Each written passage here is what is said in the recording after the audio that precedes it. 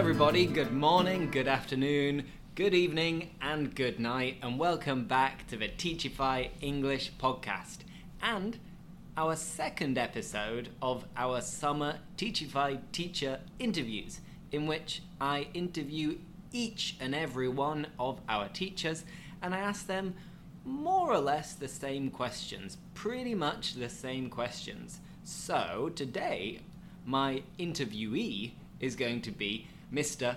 Jack Perez. So, Jack, how are you doing? I'm very well, Lewis. How are you doing? Not too bad, not too bad. How are you coping with the heat at the moment? Well, you know, I cannot handle the heat. I cannot tolerate it. I cannot put up with it, in particular at night.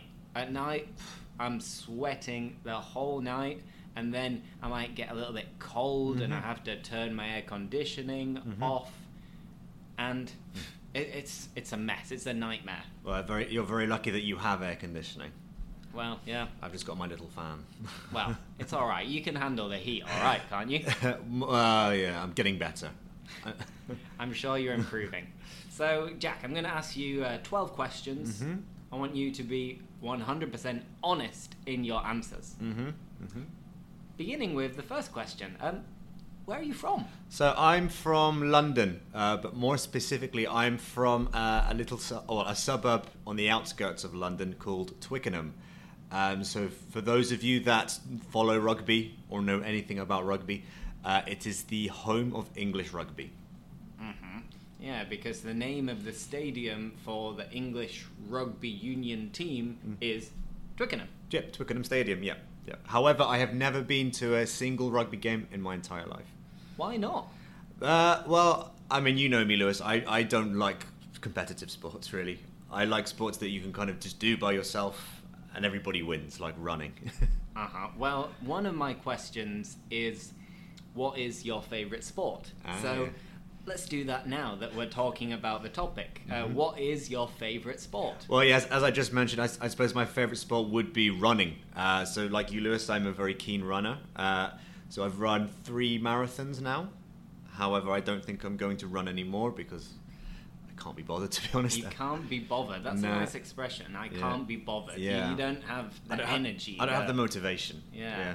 I mean, during the quarantine, it was very difficult for me because I couldn't go out and run. So I had to run.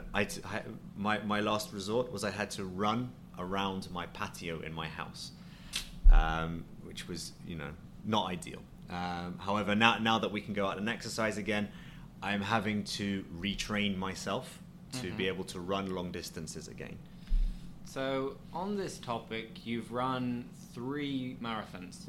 Which one was the most complicated, the most difficult, the hardest?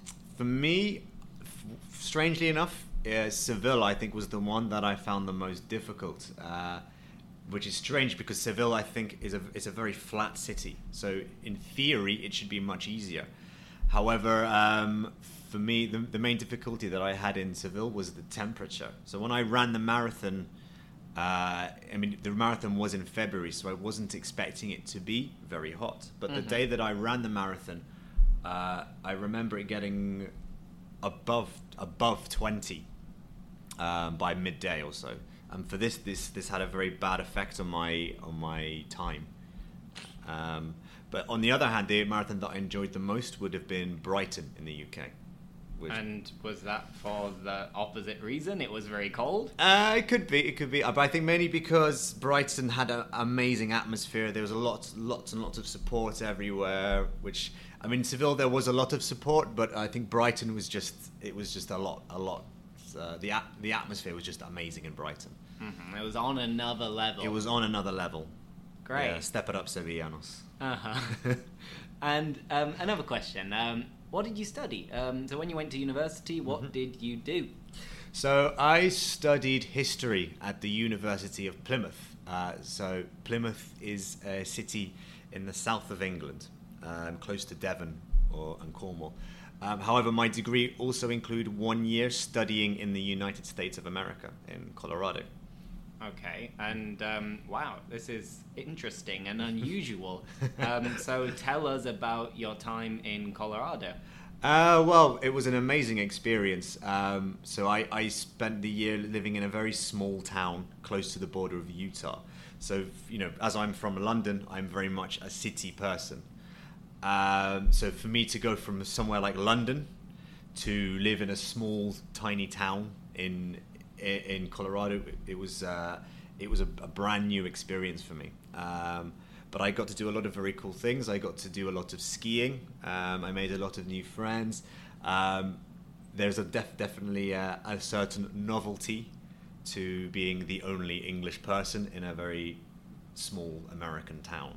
Okay, sounds great. It sounds like an unforgettable experience. Yeah, I was the most interesting person in that town, I think, for a year. Wow, speak for yourself.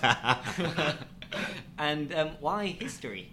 Well, because I always enjoyed history at school, and I mean I still to this day find history very interesting. It was definitely the subject that I was the best at school and the one that I enjoyed the most. Mm-hmm. And what would you have studied if you hadn't studied history? Third conditional. What would you have studied if you hadn't done what you did? Oh, it's a very difficult question. I think maybe I would have done something related to, well, because it's interesting you ask, because I think if I had another chance, I would like to have studied music or something similar. However, when I went to university, I wasn't really that interested in music. Mm-hmm. So if I could turn back time, I would have maybe gotten interested in music before I went to university, so I could have studied it at university. Okay, good. So if the circumstances had been different, you would have studied music. Yeah. Excellent. And my next question is one that is very close to my heart. Mm-hmm. What's your favourite food, or one of your favourite foods? So my favourite food, my favourite type of cuisine, I'm sorry, Spanish, but it's got to be Italian food. So my favourite food of all time is pizza, I think. But I enjoy it, like pasta, lasagna, pizza. I love Italian food. Anything Italian? Yeah. And your favourite type of pizza? What toppings would you put on it? I kind of like the pizza diavola. So it's kind of meat with a bit spicy as well, which here in Spain is a bit difficult for them to do as well as they do in Italy. Mm-hmm. Good. And what about other favourite hobbies? What do you like to do in your free time? So I spend a lot of my time playing guitar. So like as I mentioned earlier, I'm very interested in music, so I play guitar and I play in a band here in Seville. And learning Spanish is another hobby of mine. Italian is an even more recent hobby of mine. Languages and music are my main two hobbies, and running, of course, which I spoke about before. Good. And what about reading? So we've actually just recorded a podcast about reading, which you should have already listened to. Mm-hmm. It was number 29. Mm-hmm. And you mentioned in that podcast that your favourite book of all time was The Godfather. Mm-hmm. Now, what about the last book you read? The last book I read was a book called I'm Not With the Band. And it was about, I forget who the author was, but it's about a female music journalists during the UK during the kind of the 80s, the 90s, and the 2000s. So for me, it's very interesting because it goes through a period which we in the UK refer to as Britpop, which is when you had very popular British bands like Oasis and Blur and Pulp. So for me, it was very interesting to read about this journalist's experience during these times.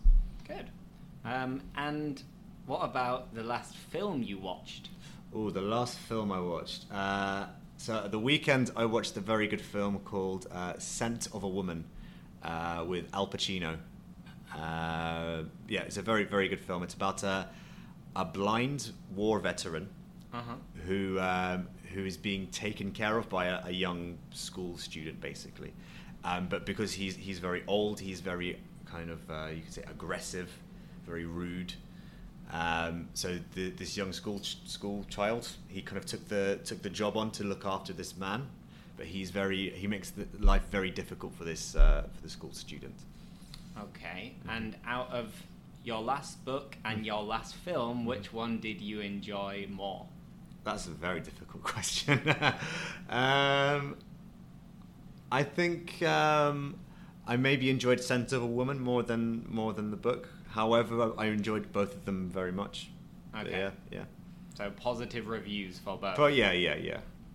Now, my next question is focusing on the second conditional. So we've already looked at the third conditional, now the second. So, Jack, if you could live anywhere on Earth, anywhere in the world, where would it be? Well, it's a very difficult question because I already live in the greatest city in the world, which is Seville.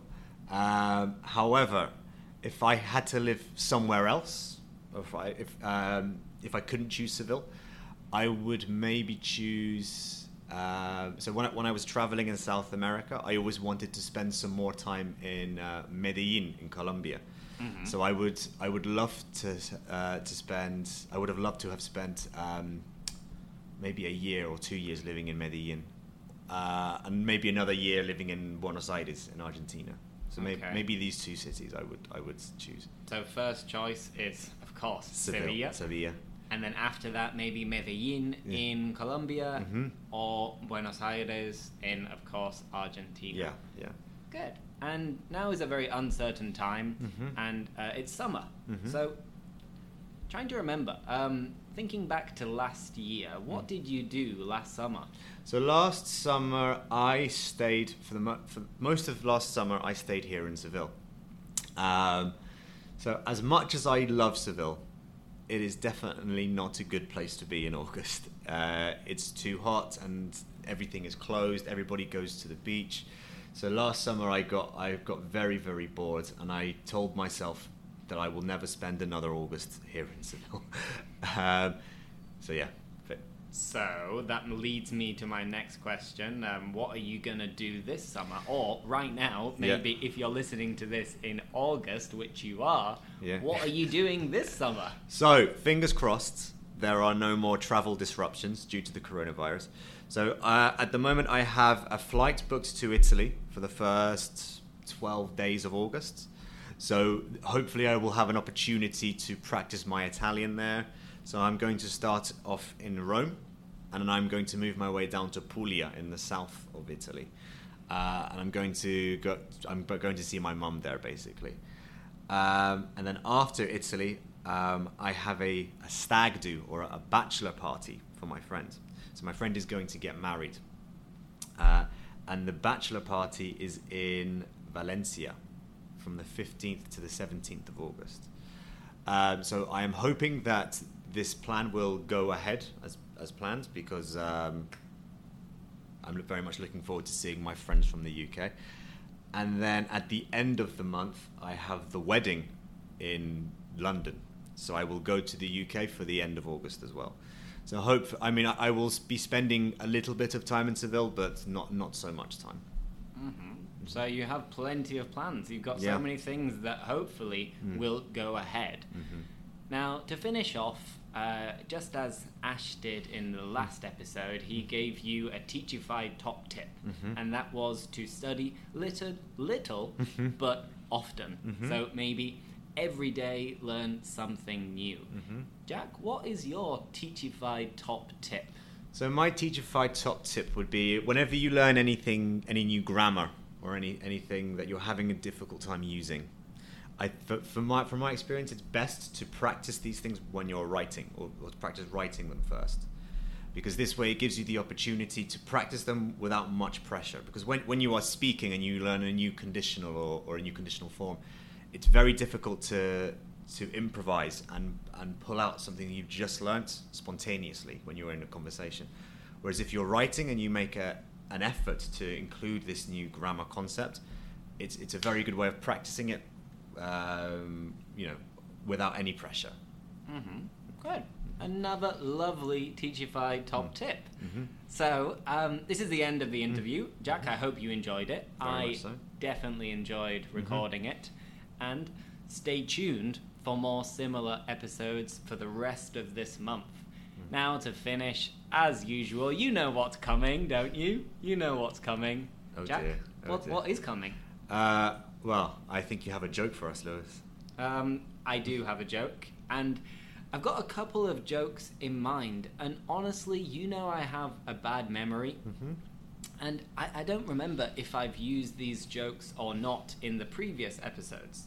I hope not, and I don't think so. But, Jack and our listeners, what do you call a Spanish man who has lost his car? I've definitely heard this one before. Have you? Don't tell us yet. So, what do you call a Spanish man who has lost his car? Carlos? Carlos! I always enjoyed that one. Come on, that's a nice one. Yeah. It's nice and simple. Carlos, Spanish name.